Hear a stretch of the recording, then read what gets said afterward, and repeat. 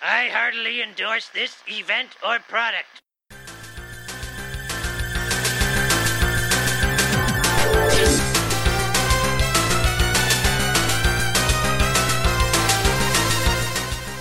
Ahoy, everybody, and welcome to Talk to the Audience, where this is always death. I am one of your hosts for this one, Bob Mackey, who is here with me today. Rocking my Vans, Henry Gilbert. And in case you are a new subscriber to the podcast, welcome and thank you. This is something that we do at the end of every month for our patrons and the beginning of every month for people on the free feed. Essentially, it's a community podcast where we talk about your questions and comments from the last month of episodes. And also, we talk about news happening in the Simpsons world and in our world, and you get to know the hosts a little better. Yeah, we're your friends. It's a fun cool down after, a month of just hours and hours of Simpsons talk. We like to reflect on the month that was. Also, they're our most current podcast because we now record so far in advance. The podcast you probably just listened to right before this one was a early May podcast. Yikes. So yeah, and we're recording this one just a few days before it goes live on the Patreon. And a few days ago, we recorded an October podcast. So we're being very productive in this time where it's we have more time. We have lots more time. Yeah. Lots of time to produce. Let's say that. Yeah. But it was like a slow news month for once. A little bit. Yeah. I mean, shockingly, watch something happen like 2 hours after we finished this recording. Last month, we barely made it under the wire in the non-white actor casting news. But this month, no big break like that at the very last minute. Though this weekend there was virtual Comic-Con. So there was some news out of that, which included at the start of this weekend, they announced that the season premiere of The Simpsons for season 32 has been set for September 27th, where it'll premiere also with the new season of Family Guy, Bob's Burgers, and Meet the Hearts. Bless the Hearts. Bless the Hearts. There you go. It's a pun. That actually makes more sense. It's the Bitstrip show. Really, it could be a good show. Every screenshot of it just looks fake to me. It just looks wrong. I don't understand it. But yes, more Simpsons are coming. And that was just the beginning of the virtual Comic-Con news. They did a virtual Comic-Con panel. All these things that would have had their panels at San Diego Comic-Con this year, they just did a Zoom recording and put it out there. And The Simpsons was part of that. It was hosted by Yardley Smith and with Al Jean, Matt Selman, Carolyn Omine, David Silverman, and Mike B. Anderson all talking about it. And it was really just it was a fun chat, really. Yeah. We can see all of their extravagant living rooms from their Simpsons money, right? My favorite one was Matt Selman's because maybe he picked it for Comic-Con, but basically he just picked like a bookshelf behind him that was all comic book collections, like basically my comic book shelves over there. It was like that was behind Selman. I saw David Silverman get his tuba in a clip. He did, but yeah, because he made sure his tuba was in the frame, multiple tubas actually, and he's like, I think he was dying for them to ask him to play it. He's like, well, if you insist. But it was an interesting conversation of like Yardley Smith asking, wow, what was it like to design these characters in the first season? Like very, very early talk stuff. But the most fun stuff was when they showed their favorite Simpsons collectibles. Like, oh, let me show you this. I really like this thing. Carolyn Omine showed off a Bart Simpson asthma inhaler holder, which was just like a giant head of Bart Simpson, like fist size that you fit your. What do you like suck on his mouth to get your the back lung of his medicine? Head. Okay. No, you don't have to kiss Bart for it, unfortunately. Kiss him. And David Silverman showed off some of his favorite action figures, and Al Jean had like his the Moe's Bar collection from I think the NECA Moe's Bar, I think it was. And my favorite though was Matt Selman, behind Yardley Smith with just her wall of Simpsons cells, which he's like, these are the only Simpsons merch I have in my house, but it's a wall of cells mostly of Lisa. And then Matt Selman's like, oh, I have cells too. And he had this cell. I was like, man, I'd kind of want this one. It was from his first episode, Natural Born Kissers, and it is the shot of Marge and Homer with their nudeness obscured by things, and it's so funny looking. Like the mailbox and the two guys sawing the it's log Homer or whatever. looking at the log. Yeah. Yeah, it's pretty funny. Okay. So That's a a good prize song. collection. Yeah. Let's break into his house right now. But he'll be. This has to be a tough time for cat burglars because Yeah. everybody's at home. How are you going to steal stuff? All these B&Es have to turn into murderers now.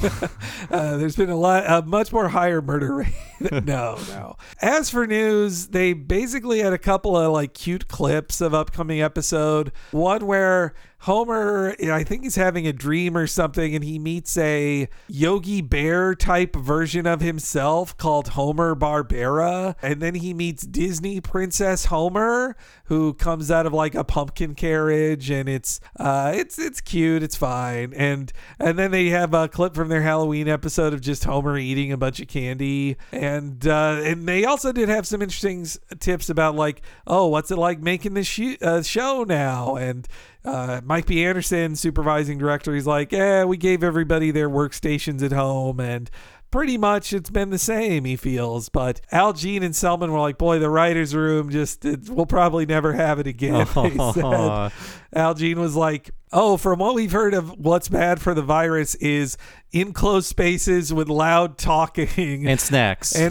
and also poorly ventilated. Like, it's everything wrong for the coronavirus. So All that laughter. oh yeah, they're laughing so hard.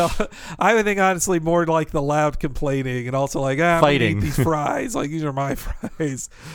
So who knows when they'll have another proper writer's room or table read again, if ever. All for I know is that Simpsons. the one that we saw, the table read that we attended, that episode is creeping up on us. Coming soon. Yeah. Unfortunately, I don't think they've talked about the content of it yet, so we can't say too much. But My prediction was November. I would bet it seemed like a sweeps level kind of event episode. I don't want to overstate what our script was, but yeah, it was sad to see Gene and Selman go like, no more writer's room for a while. Who knows? Like, but they're working diligently on the show, though, And digitally. yeah. And all the people are recording from home. They have their own mics as well. And they teased guest stars for the upcoming season, including Ben Platt, who's the star of Dear Evan Hansen, I believe. I just know him from the Pitch Perfect movies. Okay.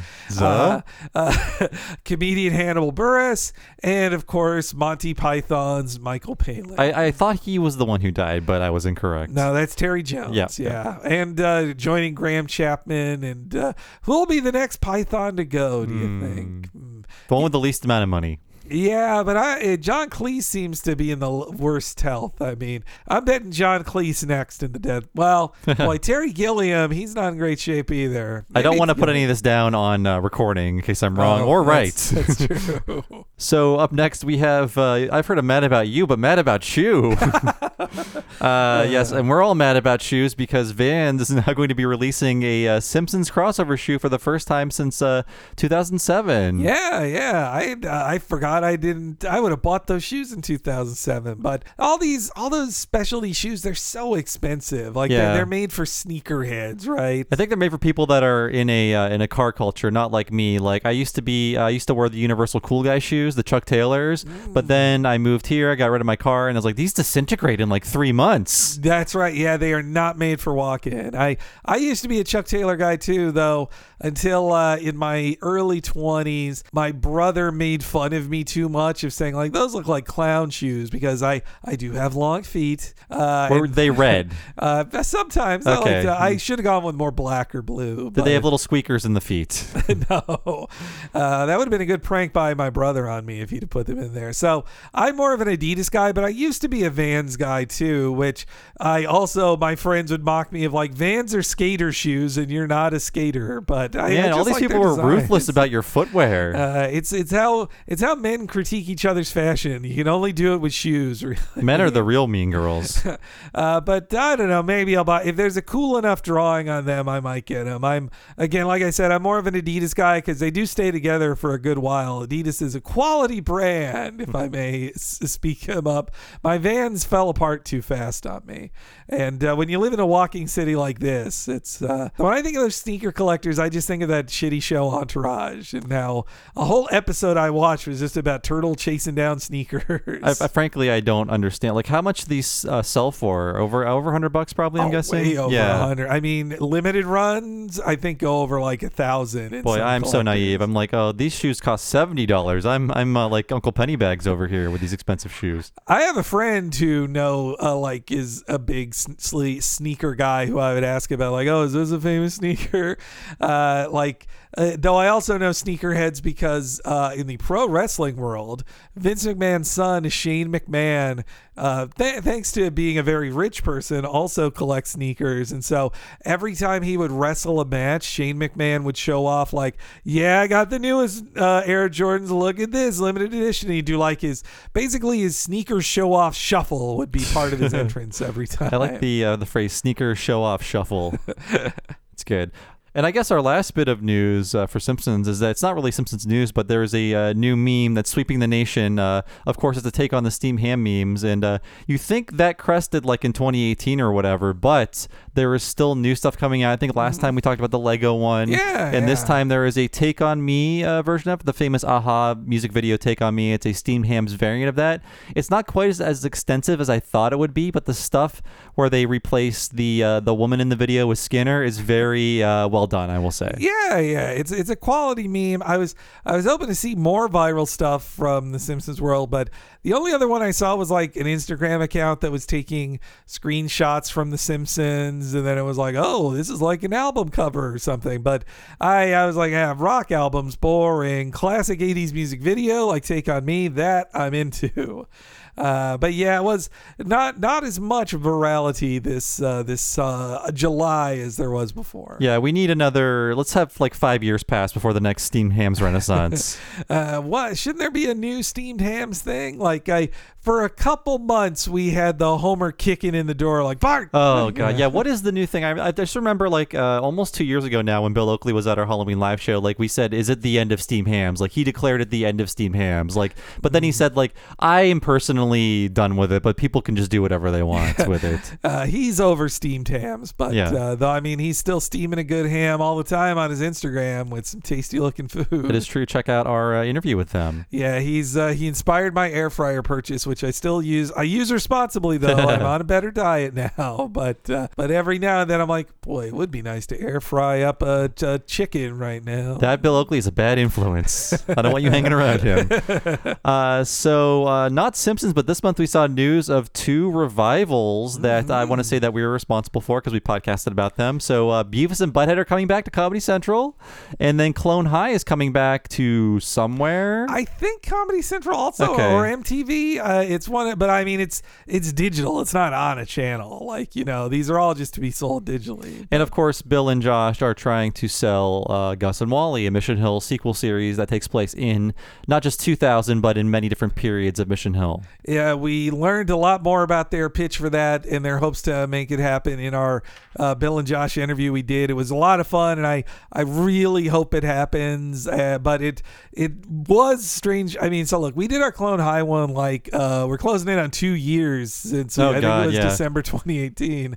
But for Beavis and Butthead, we had just done the previous revival of it and talked about like, well, there's tease that they might revive it again. Who knows? But now I think animated things are happening. Projects are getting greenlit a lot faster than before. At least for a popular, old thing is getting another new chance, and it might be harder to sell your new idea if you're not Mike Judge to a company to do animation. But yeah, I really want more King of the Hill because Beavis and Butthead already got a reboot, but I'll take more. And I was reading like it was being misreported that it was going to like age up the characters or whatever. Really? I hadn't but seen that. That's unclear, and I don't think they would do that. They need to be timeless. Yeah, they should, that's like aging up Bugs Bunny, who just turned 80 the day we're recording this. If they are going to do it again, just do what you did on MTV.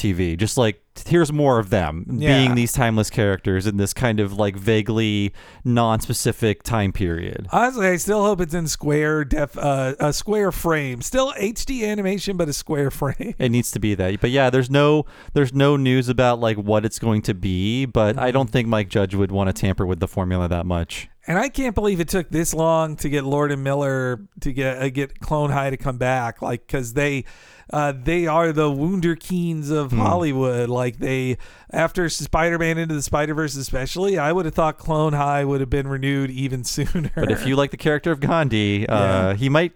I assume they're going to recast that guy in a similar role or something just to get his voice. Kevin McDonald, not Kevin McDonald. Yeah, Michael McDonald, who played Gandhi in the series. Yeah, before I think they had said, he'll be put in his brain will be transferred to a new body. He won't be in Gandhi's body anymore. A non-controversial. I was just rewatching some episodes after the announcement. I was like, man, I can't believe they even got away with Jesus Cristo even once in this show. Oh, right. He will not be returning. But yeah, I hope they can at least keep Michael McDonald too, because that character talking to God, like the best hyper-friendly best friend character for Abe is needed. Abe needs that guy. A very to talk small to. friend too. They're just so funny in the same frame with each other. Though also I hope they don't even address the massive cliffhanger of the original series. I hope they just go like, you know what, nah, never mind, didn't happen, or everybody goes like, boy, that was pretty crazy. Anyway. Who knows what other revivals we're going to get, especially animation-wise, with, physical productions of TV shows very limited right now by comparison. And I hope Bill and Josh, they're making every phone call they can to HBO Max. I see what things are being picked up. Gus and Wally needs to be picked up immediately. Right. We put as much juice behind it as we can, and we hope we did a little to help with it. So we are now announcing our own news right now. Woo! And up front, because we are working way ahead on things, because we have nothing else to do, we can't go anywhere, we can't really do anything else, we are going to be doing the poll for the fall 2020 miniseries very, very soon. And up front, I can announce what all of those series will be. Oh, boy. So we have Daria Season 1. We covered the season finale already, Season 1 finale. We can do the first 12 episodes of that. For another choice, we have Duckman. Instead of going from the beginning, we're going to choose 10 of our favorite episodes of Duckman and talk about them. And we also have returning champions, Futurama and King of the Hill. So Futurama Season 2 Part 2, and then King of the Hill Season 2 Part 1. So no matter what we decide on, no matter what you decide on, there will be a 10-episode miniseries coming at you in the fall of 2020. Mission Hill was a bit longer of a miniseries. It was actually like 15 episodes. Yes, yeah, thanks to the bonus episode and the unproduced ones, and then the interview ended up being a lot longer. But yeah, this would be 10 or 12 if we do Daria. But yeah, in the past we had the rule of like alternate King of the Hill or Futurama. But that was because we didn't want to repeat a winner. But because Mission Hill actually beat King of the Hill, it ends up being King of the Hill or Futurama. I mean, Duckman, everybody loved our Duckman What a Cartoon as well. So, hey, maybe Duckman or Daria has a chance of winning it too. But it's up to you, listener, to make your voices heard on it. No matter what happens, I'll be happy, and the series will probably be wrapped by the end of August, recording-wise. Yeah, I think so, probably, even though you won't hear it till October. Yeah, mid-October. Yeah. But yeah, I'm looking forward to it. So that you guys can vote in that poll, and it'll be after our movie poll is over. Mm-hmm. So it'll be at the start of August, but we also are still doing our What a Cartoon movie poll for September movie at the start of August. And that theme actually was picked by Bob. It's going to be a Bob one. So what are these movies? Oh, I guess we're announcing this up front. Oh, let's tell the folks. Oh, sure. Yeah. So it's going to be it's in the notes here. I'm sorry. It's going to be direct-to-video Disney movies. So I believe this was a poll in the past, and I forget what one. Was it? We did direct-to-video movies, but it wasn't only Disney movies. Okay. This is the first time it's only Disney movies. Got it. So we have Tiny Toons won that one. Tiny Toons won that one, Yeah. so that was a year ago. So Return of Jafar, an extremely goofy movie, The Lion King 2, and Beauty and the Beast 2, The Enchanted Christmas. So any one of those could be our September 2020 movie, and that poll will be hitting very soon. Again, we're working way ahead of time. We actually are recording our Ghost in the Shell podcast tomorrow. Yeah. So you'll hear that in about 4 4 weeks. And a couple of sequels in there. We've done Aladdin, we've done Goofy Movie, and then we've got 2 sequels of some Disney classics. I am also interested to see what the folks are going to pick with that one. And it's to keep us far ahead in the recording. We are up to October with our recordings now of the regular episodes. Part of it is because we have a lot of time, but part of it is because when I am allowed to leave, when Canada says, welcome, Bob Mackey, please meet your wife at the border, I will go and I will have to stay there for a bit. So we want to be prepared for that, my absence. And we have worked very far ahead to make sure that's going to happen. Oh, yeah. Oh, but I mean, I guess talking about the old miniseries, though, let's reflect on that old miniseries, right? Mission Hill. Yeah. I actually wasn't sure how I'd feel about going through it because I had not visited the series in over a decade, and I was like kind of lukewarm on it. But going through it again, it really grew on me a lot more. Now I am a huge fan of the series, and it was fun to, for the first time, go into the non-produced episodes, and also to do that wrap-up interview with Bill and Josh, just a specific interview all about Mission Hill, and it was lots of fun info about the possible sequel series, and lots of new secrets coming out about it. Yeah. Going back to it in those first episodes, I could see the flaws. There were a few episodes like, I remember this is better than I thought. But as the series goes, it finds its legs so fast. Like most first seasons of animated shows aren't as good as this. And I think what Bill and Josh made was just growing, and those original unproduced scripts, they show so much promise of what was to come and what they were going to create. And it was so cool to finally, we've interviewed them separately so many times, but to get Bill and Josh together. They have such a specific chemistry of, guys who have been friends for almost 4 decades now. That interview was like months in the making too. Yes. Yeah. I mean, especially Bill and Josh are both busy guys, but Josh especially is like showrunner on Disenchantment. He's a busy man. But I think we had a scoop on that no one reported on, where that was the first time I've heard anyone say when the next season was coming, even vaguely. Oh, yes. So Josh said winter of next year. That's right. So where are the news stories? Talking Simpsons breaks this news no one's reporting on. I'm very disappointed in all of you. Well, we should tweet that out in our next, when it goes on the free feed. We should promote that too. I was surprised he said anything. Yeah. So he didn't say cut that out or anything. So we had the scoop on that. And also just the scoop on like the Gus and Wally show conceptually, what they want. Like they gave us way more. They've talked about it online in other places, but they gave us lots more details. And also just hearing, both of them were definitely disappointed in how it turned out, but hearing Bill's extreme, like, fuck you to WB, you don't exist anymore. Like, that was so, I loved his passion. Like, after the interview, Bill said, I hope I didn't say the word fuck too much. And we were like, no, people want to hear your anger because we're all angry. Yeah. Just to think, that's, again, the huge tragedy of it, that they ordered 13 full episodes of that show at the WB, millions of dollars, all those man hours, the life, the years of life that Bill and Josh and everyone else put into that. And then after 2 weeks, they're like, nah. We've decided you don't have a future here. Nobody else can see this until Adult Swim needs content. I don't recall saying good luck.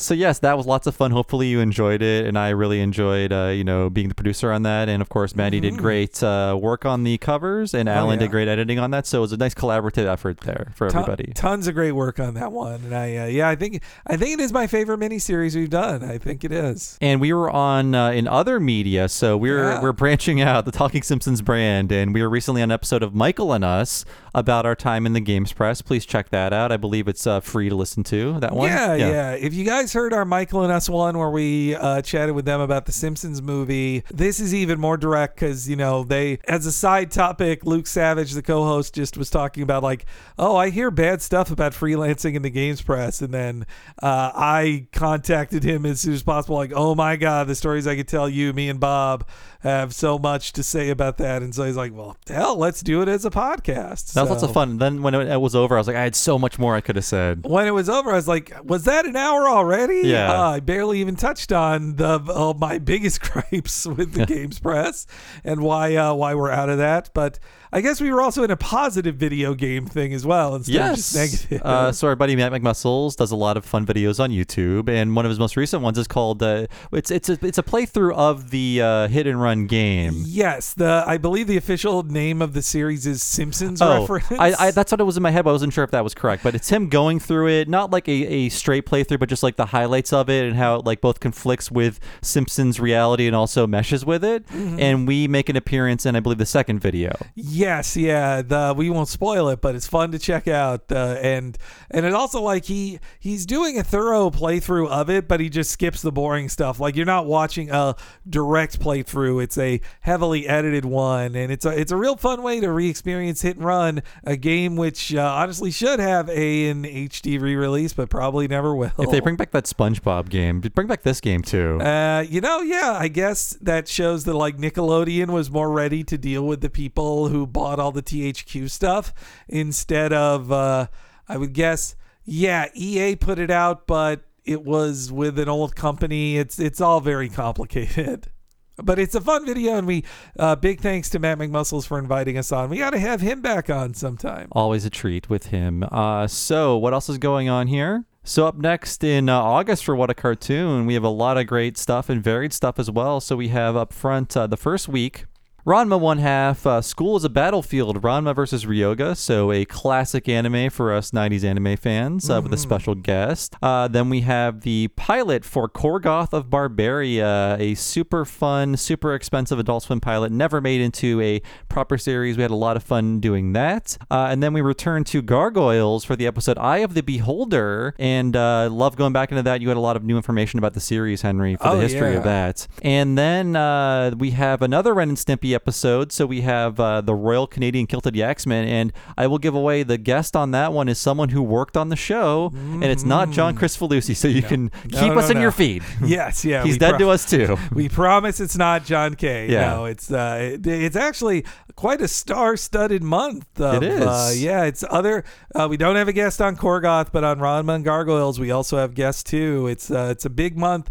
I mean, the Ranma one is a lot of fun because we get to reflect on 90s anime culture with a big-time expert on that world as well. Oh, yeah. And I guess just so you know, Ranma 1/2, that's on Hulu. You can watch it on Hulu. Korgoth of Barbaria, just on YouTube. Gargoyles, Eye of the Beholder, Disney+. Ren and Stimpy is a little more complicated. I know it's on Prime. You can buy the episode on YouTube and Prime and Apple TV or whatever. It's available a la carte in a bunch of places if you want to watch it. Also, I mean, if you were to just search the name of the show and streaming, you might find some other results too. You might have to go to Russia though. and also then we end the month with our movie as usual, The Ghost in the Shell. The Ghost in the Shell. The Ghost on the Shell. With the 1995 version, I'm going to tell you right now, we're not doing 2.0. Don't waste your time with 2.0. And the original version is free on YouTube legally. Yes, yeah. At the very least in the U.S. territories. I don't know what your VPN's going to do for you, but in the U.S. at least, Ghost in the Shell is free with ads on YouTube, or you can buy it rental on some places. The 2.0 Blu-ray, I will say, does at least have the original film on there as well. So lots of ways to watch the 1995 Ghost in the Shell film. So an exciting 5 Monday month of What a Cartoon coming your way. And I guess this is the part of the podcast where we talk about ourselves and our personal lives and what we're doing. I mean, time is passing in a very strange manner here. I just realized that, time is so bizarre right now for us, especially because we're working from home. And it's extra bizarre because we're in the Bay Area where there's really no seasons. Yeah. So it feels like it feels like 1,000 years have passed and also no time has passed. So it's like this weird limbo state we're in. So it's been very strange for me, at least. Yeah, I mean, today feels basically the same as March 23rd to me. Yeah. I just keeps on going. These days I feel good to not live in in the humid South anymore. That's a plus. Yes, Yeah. it's been very. The weather's always nice here, so that's a huge plus for being stuck inside. I'm at least. I think we're both being at least as active as we can too. Not just recording together, but also like I take a walk every day. I've been doing a lot of Ring Fit. I've lost a little weight. It's been nice, but I've been taking this opportunity, being apart from my fiance and being stuck home alone, to get in massively good shape. So I've been walking between 3 to 5 miles a day for the past 5 months. And then Ring Fit was too much of a pain in the ass because I had to like move everything around in my living room to do it. So now I've been lifting weights for the past 2 months. So the next time you see me, I'm going to crush your head. You're a jock. Body slam you. No, you're looking good. You're looking good. Thank you. Yeah, it's so at least we're staying productive in this time. But I've as for me of stuff I've been like watching and enjoying outside of things done for the podcast. I've watched a lot of stuff, honestly, thanks to so I watched that new show Close Enough. I watched a couple episodes of that. That was a crazy thing to find out from reading. This is like in official news stories. J.G. Quintel, the creator of the show, is upfront about, and also Bill Oakley worked on that show in like a consulting capacity. That show was originally made to be 22 minutes. They fully finished 22-minute episodes of the show, and then TBS is like, cut it down to 11. So 11 minutes of finished color animation cut from most episodes of that show. Sounds insane to me. And it's not like that animation went anywhere. It's just gone. Just gone. I mean, in interviews, I saw Quintel saying like, they flow better. They're fine. It's good. But yeah, I just want like it feel. I mean, I guess it was going to be part of some cartoon programming block, and that just never happened. Yes. Yeah. Well. Yeah. Yeah. There was a Louis C.K. show that was integral to that block that got canceled in 2017. A lot of things about him are getting canceled.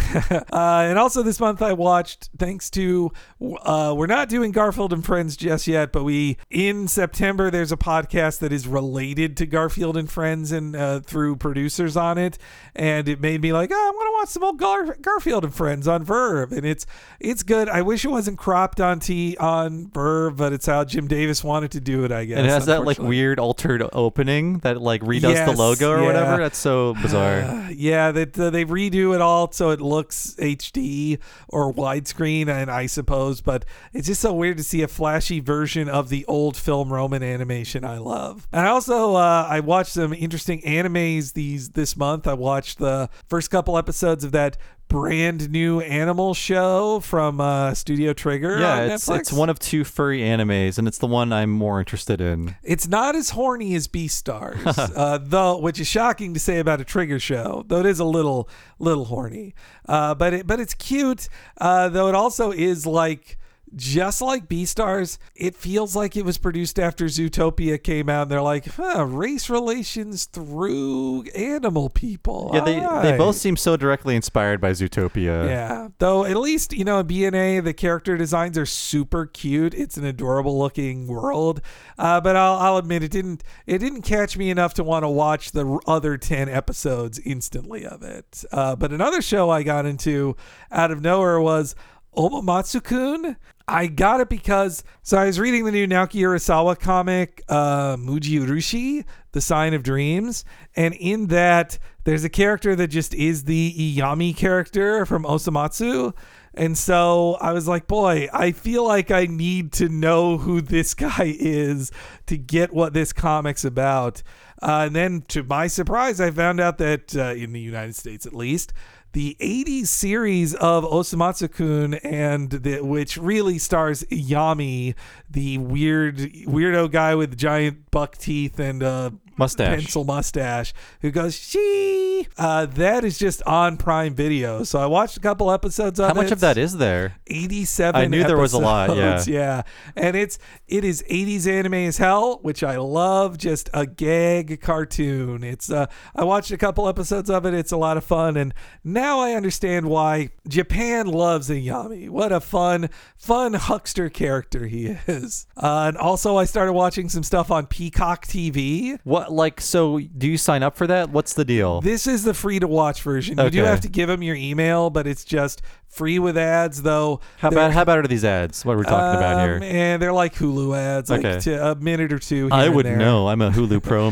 man myself. Oh no, I never want to go back to ads on Hulu, but I won't give Peacock that money just yet. But you can't watch like the good stuff. They have a brand new show that's like their big prestige show is Brave New World. They want that to be their Sopranos, based on the Aldous Huxley book. If you go in the free version, you get to watch weird stuff, which includes from the cartoon space. They're like, I guess we do own Exo Squad, don't we? Well, just put it there. Let's have the New Adventures of He-Man and Felix. It's like they're going through the garage. Like, we have this? We own this? If you want to watch an ugly transfer of the Savage Dragon cartoon that Jim Cummings did the voice for, it's all there. Every episode of it. It's like you're watching the USA Cartoon Express as an adult on Peacock TV.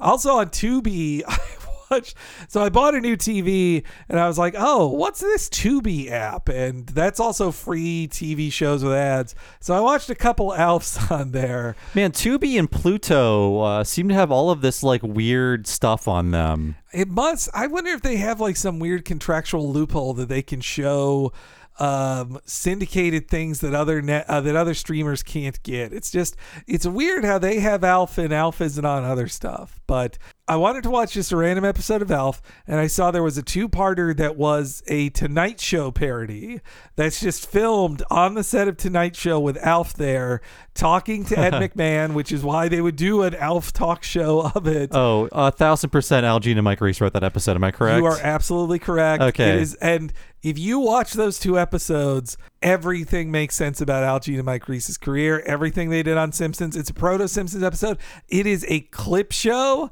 Basically, it's the Tonight Show with Al for an hour hosting clips from his show. So, and it's where he was doing his Karnak. And when he does the Saint Elsewhere gag, I'm like, I know that joke because Al Jean and Mike Reese say it on their commentary. Yeah, like famously, Johnny Carson had them write like too many jokes and would only use like 5% of them, so they just kept the jokes to use elsewhere. So if you want to like see proto Simpsons content, at least look up those Tonight Show episodes of Alf. And sorry, real quick, the last stuff I was doing this month, I started listening to the audiobook for Disney War, which is like the book about the Katzenberg-Eisner stuff. Because we talk about it so much on these things, I was like, I should probably just read Disney War. But instead, I listened to the audiobook. I've been meaning to read it, actually meaning to get a new Kindle, because I've had the same Kindle for like a decade and it still works. But I'm like, I wonder what features I'm not able to access with this 2010 Kindle. I have a nice tablet that it does a Kindle app pretty well. But I mean, I know Kindle, it's the paper-like color to it. I like part of the e-ink. It's easier to read stuff when it's not like a screen. Like that's a bright true. screen. Yeah. Well, that's also why I was like, I just want to listen to the audiobook version of it, which is easy to listen to while playing Paper Mario. You're going to miss all those delicious tunes, though, right? I can hear them. They fall into the background eventually. But the Disney War book is really interesting, except it's so much like, because a lot of it was revealed through lawsuits. It's a lot of just like reading memos verbatim out loud. Lots of depositions. So many depositions. It's just like, and then Michael Ovitz said this in this message, and then this, like it's more of a treat every hour or so in the audiobook. They go, and while working on Toy Story, John Lasseter did this, or I will say, for a book produced in like I think 2006, every now and then it's like, and of course Jeffrey Katzenberg had to work with the Weinsteins and buy Miramax. I'm like, oh god, oh boy. There's a few canceled names that come up in there, but I'm learning a lot about. Honestly, I'm not learning anything you didn't talk about at Black Cauldron, but it's just a slight deepening of information. Yeah, just more context. Yeah. Any more Jeffrey Katzenberg horror stories coming out? There was a story about how Eisner. Basically, Katzenberg is a little bully who wanted to be in charge and was mad that Eisner was his bigger brother. And once he got away from Eisner, he could be the biggest asshole in the world. He already was a big asshole. There's a funny story that the animators love to tell about Katzenberg seeing the design of the roof in Beauty and the Beast, and him saying like, no, make it look French, like Botticelli. Okay. Like Botticelli French, like. And also there was a story I'd not heard. If you see Waking Sleeping Beauty, there's some funny caricatures of Katzenberg that are in there. But there was an R-rated one that it didn't make the cut in the movie. Oh, I bet there are several of those. The one the book mentions that the artist really loved was they drew a thing. It is a meeting of all the guys in animation with Jeffrey Katzenberg, where they all have their dicks whipped out, and Jeffrey Katzenberg's is about half a pinky long, and Katzenberg says, "Whose is biggest? Yours is, Mr. Katzenberg. Yours is." Too bad that was not in Waking Sleeping Beauty. Yeah, and also I'm playing a bunch of Assassin's Creed Odyssey, but honestly, I barely want to. I want to finish it because I'm like, I played 40 hours of this. I should finish it, but I don't. Ubisoft sounds like such a rotten company right now. I don't want to talk about it. Yeah, I feel like learning about the company culture explains like, oh, this is why I never like these games. Mm-hmm, like I think the culture also, the horrible toxic culture also informs like the kind of things they make. Totally, and I'm comes like, through it. I never like these things. Well, like the game I'm playing now, Assassin's Creed Odyssey, which I was enjoying in the ways I enjoyed old Assassin's Creeds. One thing I actually liked about it was the dude you play as.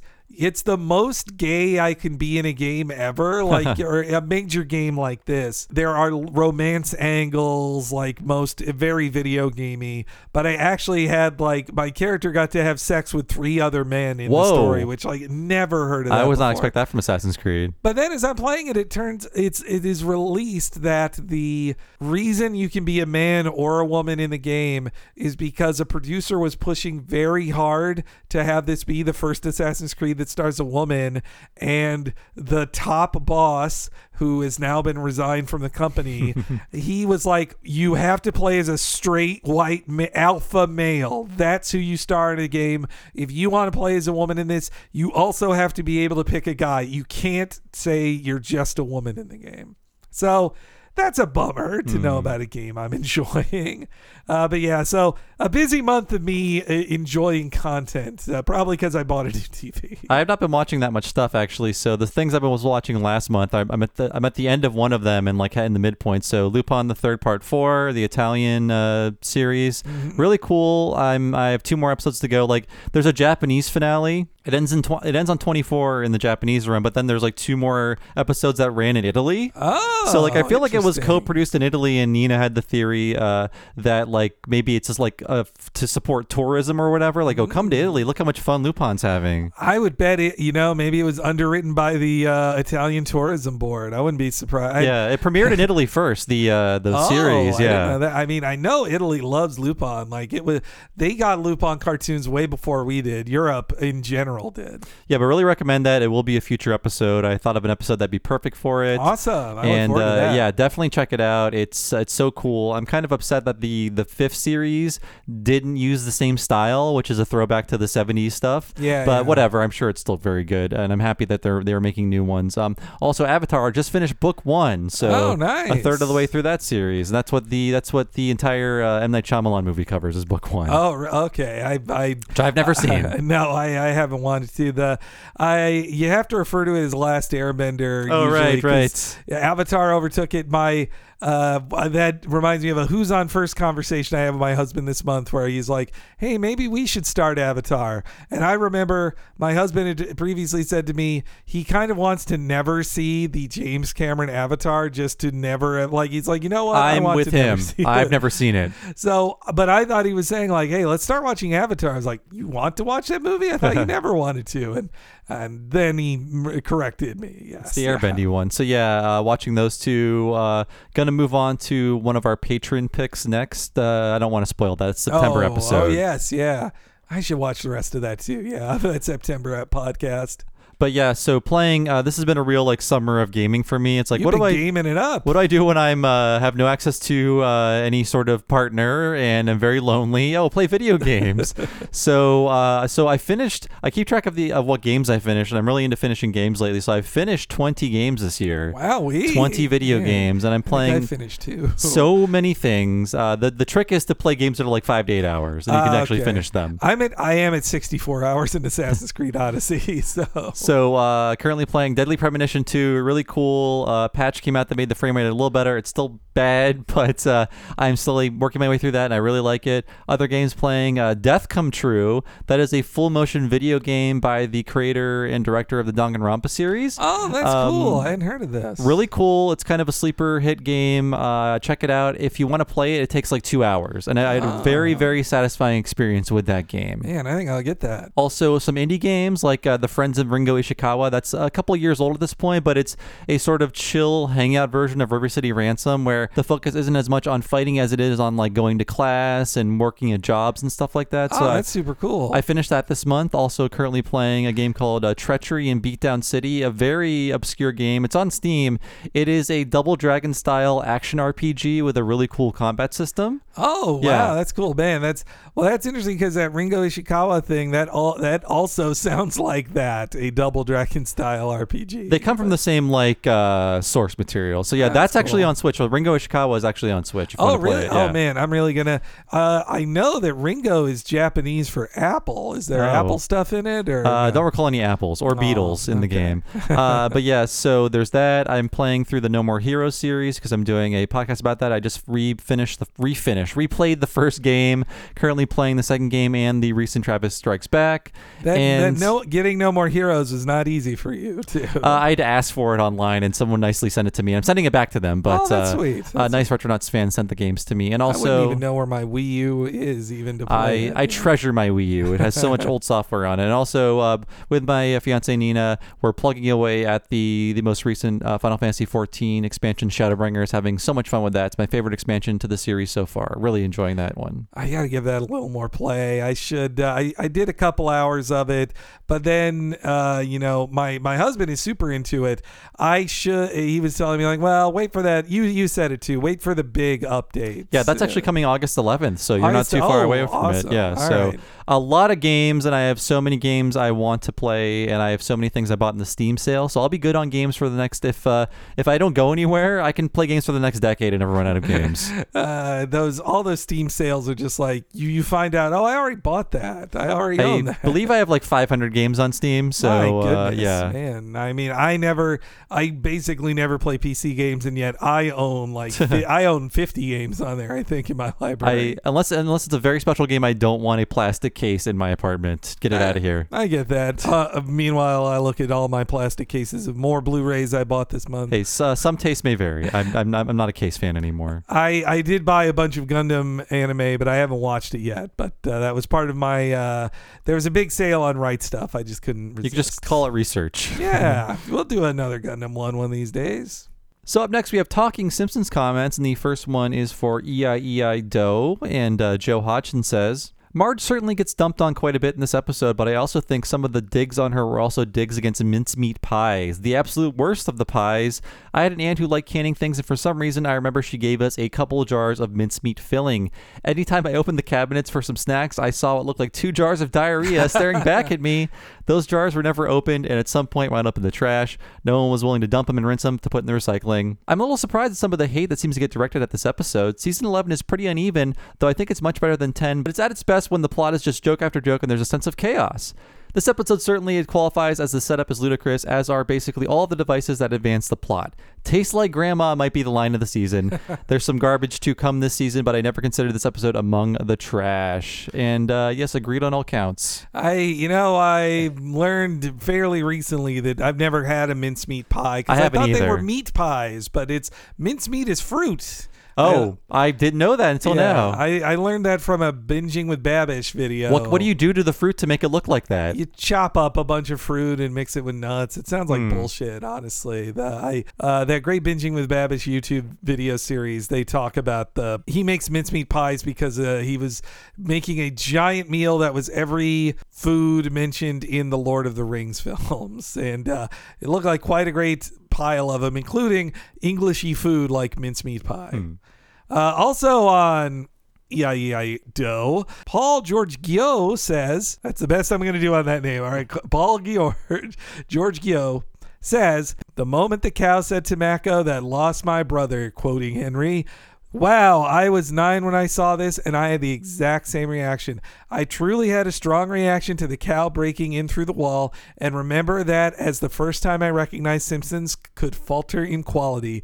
I think it's true that Matt Groening rules really worked wonders in making the show what it is, and for the type of person that I am, one that really gets drawn into the reality of the animated world, Groening's rules really were the glue for this show. So, yeah, Paul agrees with my younger brother. Not into the an animal screaming to Mako in that episode. I mean, I guess we're going to get to the jockeys pretty soon, the underground world of jockeys. Yeah. That crossed a bigger line for me. Yeah, the Tamako, maybe in this season it would have been we'd remember the Tamako more if the jockeys that live in their own elfin world and will eat your brains, if that didn't exist. But I mean, what about Santa's Little Helper saying, "We love you"? Yeah, that's I do love that joke. I love that joke so much. And also in this same season, Santa's Little Helpers, Chewie?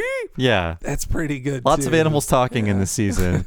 So up next, we have Hello Gutter, Hello Fodder, and Stephen C. Nadell says, Itchy and Scratchy being on Springfield Squares does bother me a little, but in my headcanon, I just assume they're actors capering in Itchy and Scratchy costumes, maybe veterans from Itchy and Scratchy Land. Hollywood Squares has a bunch more versions. The 70s had a kids version called Storybook Squares, where the celebrities dress as various historical and fictional characters, such as Paul Lynde as Frankenstein's monster. Oh, nice. Sometimes they even reprise famous roles like William Shatner appearing as Captain Kirk. Probably his only in-character live-action appearance between the original series and STTMP. Oh, Star Trek The Motion Picture. Thank you. Citation needed, of course. In the early 80s, there was the Match Game Hollywood Squares Hour with Grandpa Simpson's favorite presidential write-in candidate, John Bowser Bauman, as the host for Hollywood Squares section. But I'm really surprised you didn't bring up the late 80s Hollywood Squares revival hosted by John Davidson, aside from being the inspiration for the first Springfield Squares appearance, since they would sometimes film on the beaches of Hollywood, Florida for some weeks. Alf was occasionally the center square. Oh, Okay. I forgot that. Yeah, that's Alf was even in the late 90s one. It was like Alf will appear wherever Paul Fusco is invited, honestly. He's At some point, the calls stopped coming, though. I'll pull Alf out of storage. He was just last month making fun of Jeff Keighley in the video for some video game announcement thing. I liked how savage Alf was being. Yeah, he's like, you've been dead since you did the Doritos Pope. It looks to me like your career red-ringed. Huh? Good old Alf. He didn't actually say that. He said we're writing more jokes for Alf here. Hey, but Paul Fusco, I can freelance me. Come on. How can there not be an Alf? Also, boy, maybe not by the end of 2020, but Alf Tales would be another fun one, a cartoon. We've been talking about it before. You've heard of DuckTales. That is also anime as well, a TMS produced show. But also on Hello Gutter, Hello Fodder, Joe Moore said in the comments, backstory for this, I had read that in the BBC airing of this episode, they had deleted the suicide attempt. And I asked British listeners if they could share any knowledge of that, if that was true.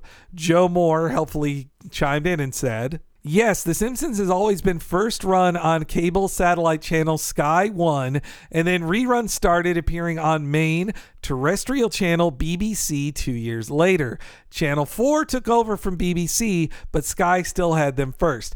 I don't ever remember this suicide scene being cut, though. When BBC started showing the reruns, Sky would broadcast ads claiming that the new episodes wouldn't be seen on BBC until 4 years later as a reason to keep your subscription. Oh, wow. I know I would have stayed subscribed to Sky One if it was like, I'll lose my Simpsons, or I got to wait 4 years to watch new That sounds Simpsons. like extortion.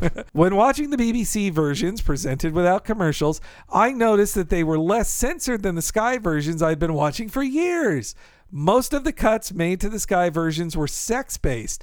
Abe telling Mona, "You were a rotten wife and I'll never forgive you," jump straight to the next scene without the "can we have sex, please" punchline. Weird. Similarly, in the Simpson and Son Nerve Tonic episode, Abe says, "Unsatisfied sex life?" But the scene ends after Homer replies, "Don't you say that word." Also, after Homer takes the tonic, the symbolic montage is skipped entirely. One of the cuts I actually prefer is McBain, "Let's get silly," which ends immediately after, "That's the joke." Maybe Sky thought the Woody Allen part might get them in trouble? I'm not sure. I mean, we need that Woody Allen joke more than ever, don't we? Yeah, that was that. Maybe it was seen as too savage then, and I certainly didn't get it in 1996. But people need to be 10 times more mean to Woody Allen. Let me tell you about a cool podcast I really like is Double Threat with Tom Sharpling and Julie Klausner.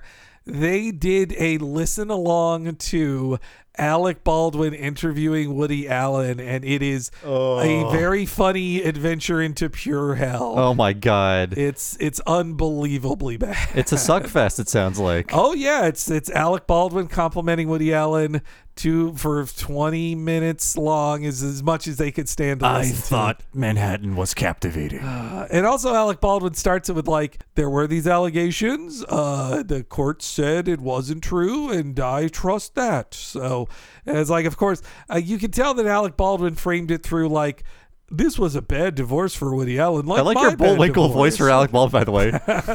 sorry. Please continue. No, that's it. Okay. I think isn't he a family court guy, Alec Baldwin? He wrote a whole book about how his Kim Basinger fucked him over in family court, which like he is a strong divorce dad. It's always worth it for the fathers. So up next we have 8 Misbehavin', and Chris Kohler was the guest on that. A father of 2 children, not 8. We still forgave him. So maybe he'll get up to 8 with all of this free time. I would think 2 children is enough in quarantine time. You learn your lesson during quarantine. Alan says, "I actually have a couple encounters with Butch Patrick in my life. For whatever reason, Butch Patrick is always a special guest at the Turkey Rod Run in Daytona Beach, Florida. The Turkey Rod Run is a giant hot rod show that takes up the entire inside of Daytona International Speedway every Thanksgiving.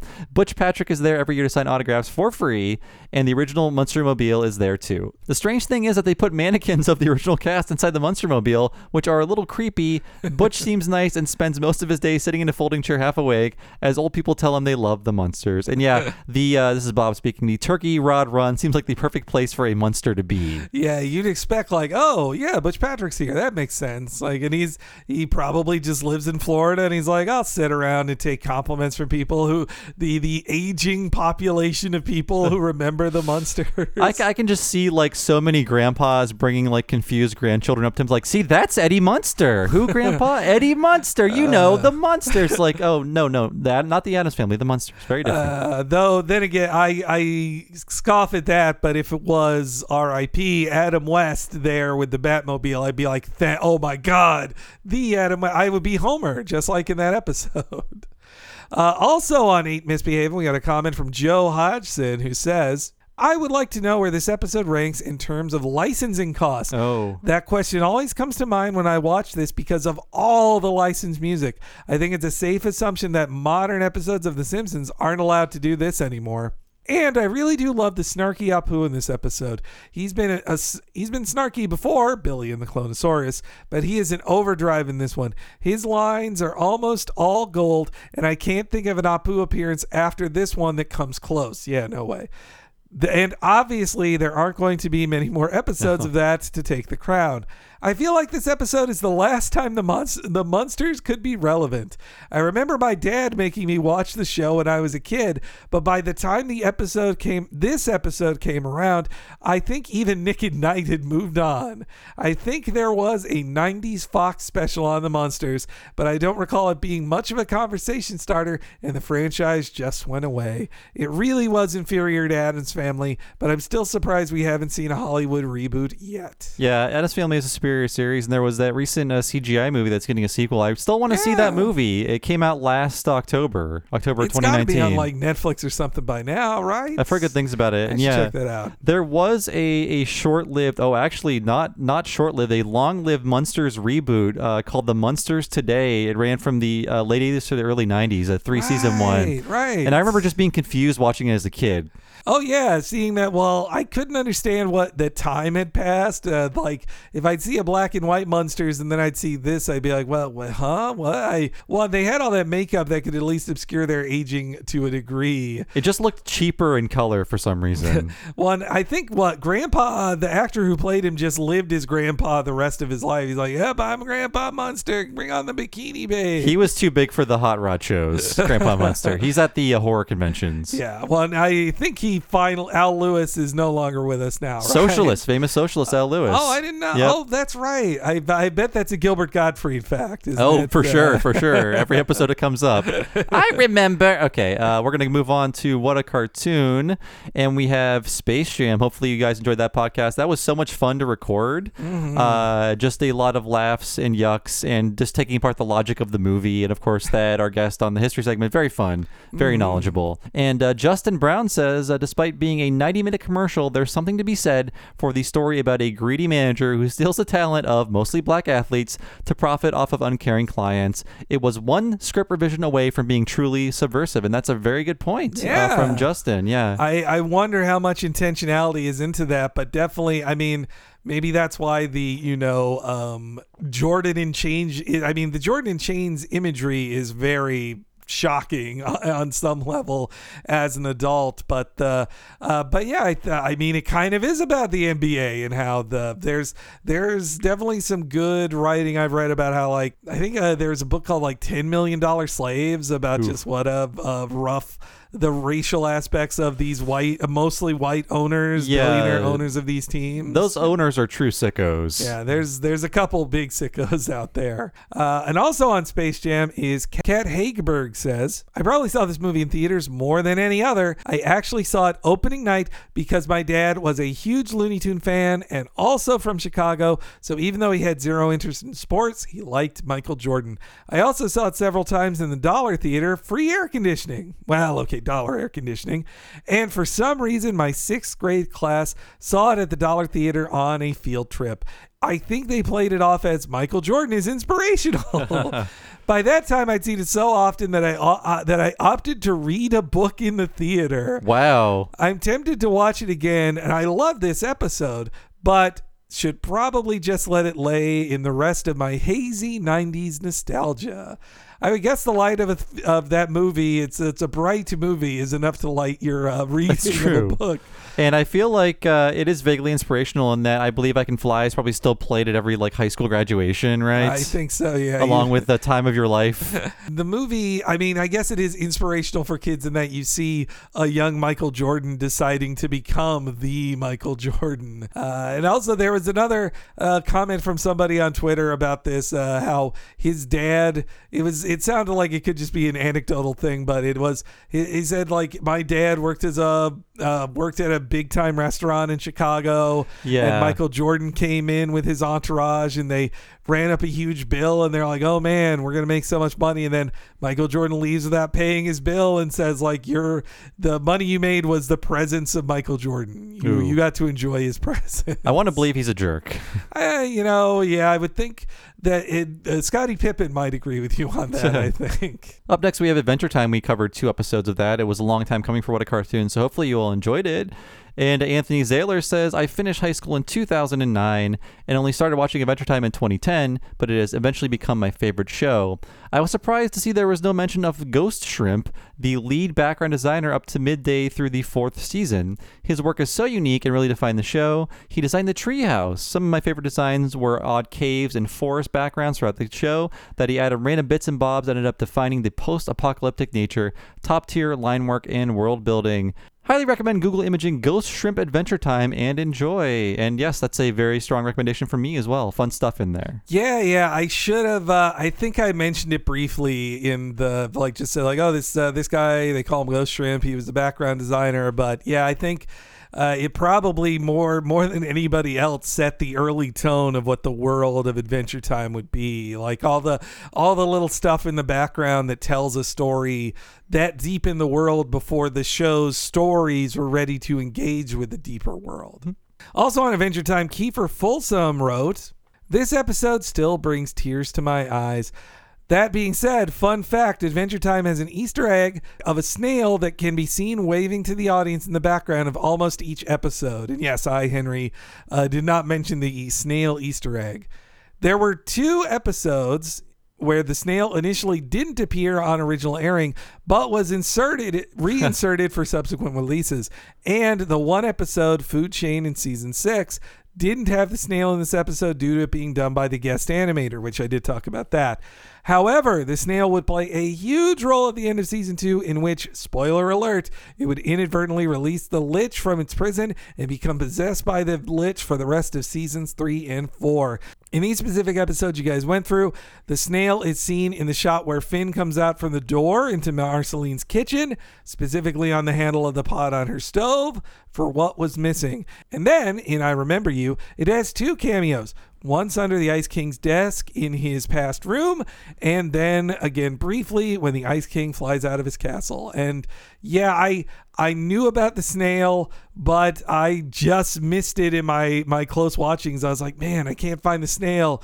Is there an easy Wikipedia that just tells you where the snail was? But I couldn't find it. Someone should have let me know that I should be looking for the snail when I'm watching. Now, if I go through the series again, I can look for the snail in every shot. Look for the snail. It's a fun game. Yeah. So thank you, Kiefer Folsom, for letting me know where I missed the snail in those 2 episodes of Adventure Time we did. So up next we have Lupin the Third Part 2. That was the Miyazaki episode, Wings of Death Albatross. And the lovely Nina Matsumoto says, a very short comment from her, but she says, Bach is pronounced Baha in Japanese. So yes, Ranbaha instead of like Lanbach or Ronbach is a bad translation. So there you have it. So yeah, that's I'll say it again. I said it on the thing. If you watch it on Crunchyroll, you're getting a bad localization of it.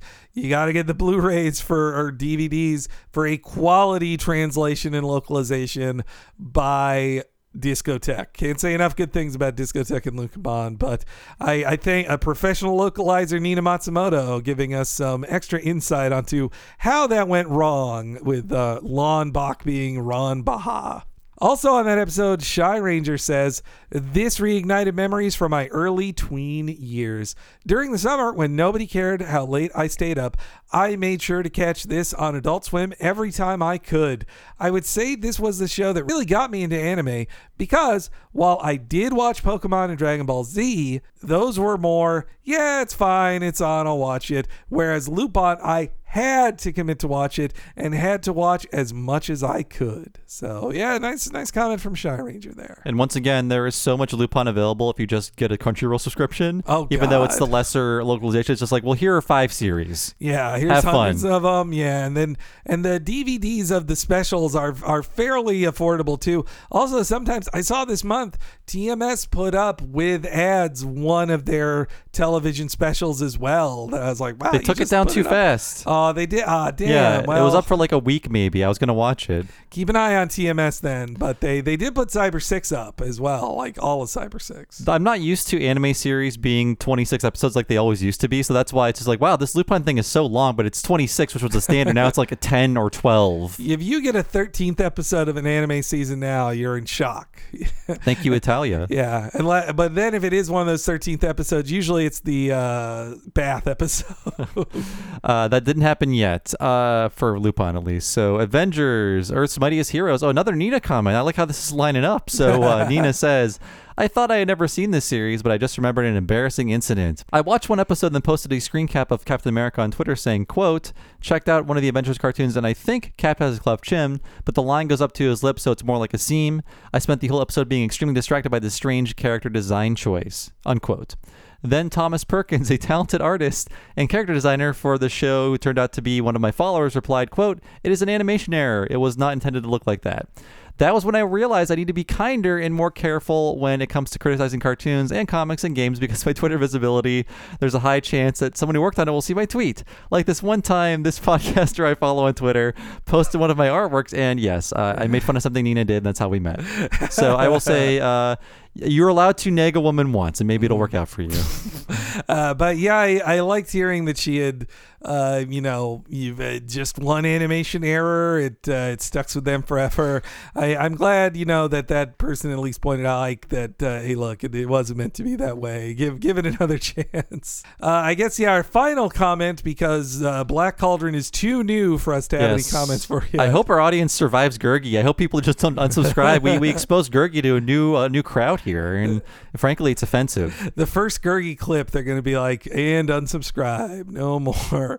But the last comment on the Avengers podcast is from Shy Ranger again, saying, pardon my tangent, but Henry's discussion about why non-Disney owned Marvel characters could show up in this made me think of video games. The first Lego Marvel Superheroes game had an amazing array of Avengers, Fantastic Four, and X-Men characters, along with the many supports, because it came out before Guardians of the Galaxy and so many other things. So they needed a ton of characters. But by the time Lego Marvel Superheroes 2 came out, the Fantastic Four and X-Men weren't in the game at all, because there were many more movies and shows to pull from. That game is still good, but it bummed me out that they cared more about relevant characters than variety, even though they could have done it. And the less said about going from Marvel vs. Capcom 3 to Infinite, the better.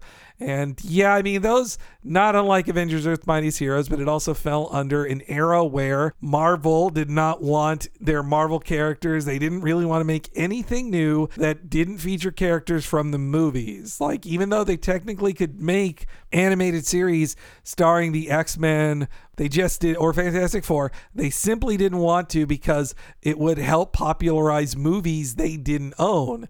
Now that they bought Fox, they do own those characters again, and the X-Men and the Fantastic Four can finally start being in stuff. But yeah, this was like at the end of that era for Marvel cartoons that they could include Fox movie characters in it. And also, just an addendum to that too, that was probably partially a call by Jeff Loeb, and it just came out how Jeff Loeb was a shitty boss being right. kind of racist in saying that it came out over the weekend that one of the cast members of Daredevil Season 2, an actor named Peter Shinkoda, he says that they forcibly cut out the original story arc for his character, as Jeff Loeb, the then head of Marvel Television, was quoted as saying, "Nobody cares about Chinese people and Asian people," end quote. So that, I would say objectively, that's not true. Yeah, it's also incorrect. Yeah. But also a shitty thing to say then, but that's what all these executives can get away with saying. Most of the time they're just like, look,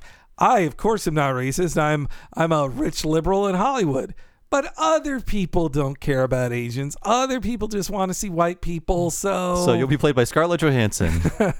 But yeah, there's a reason I think those shows are so lame and samey. But also, especially like the Defenders Netflix shows are so weird with Asian characters. Like, the Hand is just treated as a magical group of ninjas. You also find out that who's in charge of the Hand? Sigourney Weaver, who is like, well, I love Sigourney Weaver. The head of the ninja organization should not probably be Sigourney Weaver. Sigourney Weaver's a 7-year-old white lady. What's happening?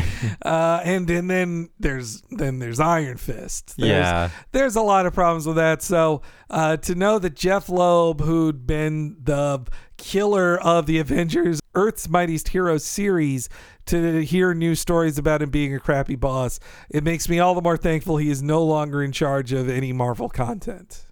And we hope you're all out there staying healthy again. Please listen to science. Please wear a mask. Please wash your hands. Please be very careful. Don't be tempted by the lure of parties and gatherings. Please. No. We want the world to return to normal. And it is very tempting. We're all very lonely. We're trying to make it work. And we hope we can entertain you in this hard time. Yeah.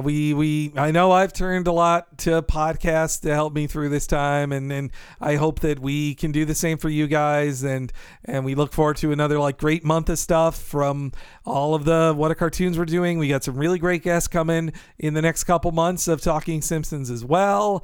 And don't forget to vote not only on the September movie, all the Disney direct-to-video stuff, but also the next miniseries poll. Will it be King of the Hill, Futurama, Duckman, or Daria? That's up to you, listener. Yeah, and it'll be here before you know it, and we'll be done recording it before we know it. So time is moving in strange ways, but we will still be here for you no matter what. So thanks for listening to Talk to the Audience. We will see you again next month. Thank you for listening.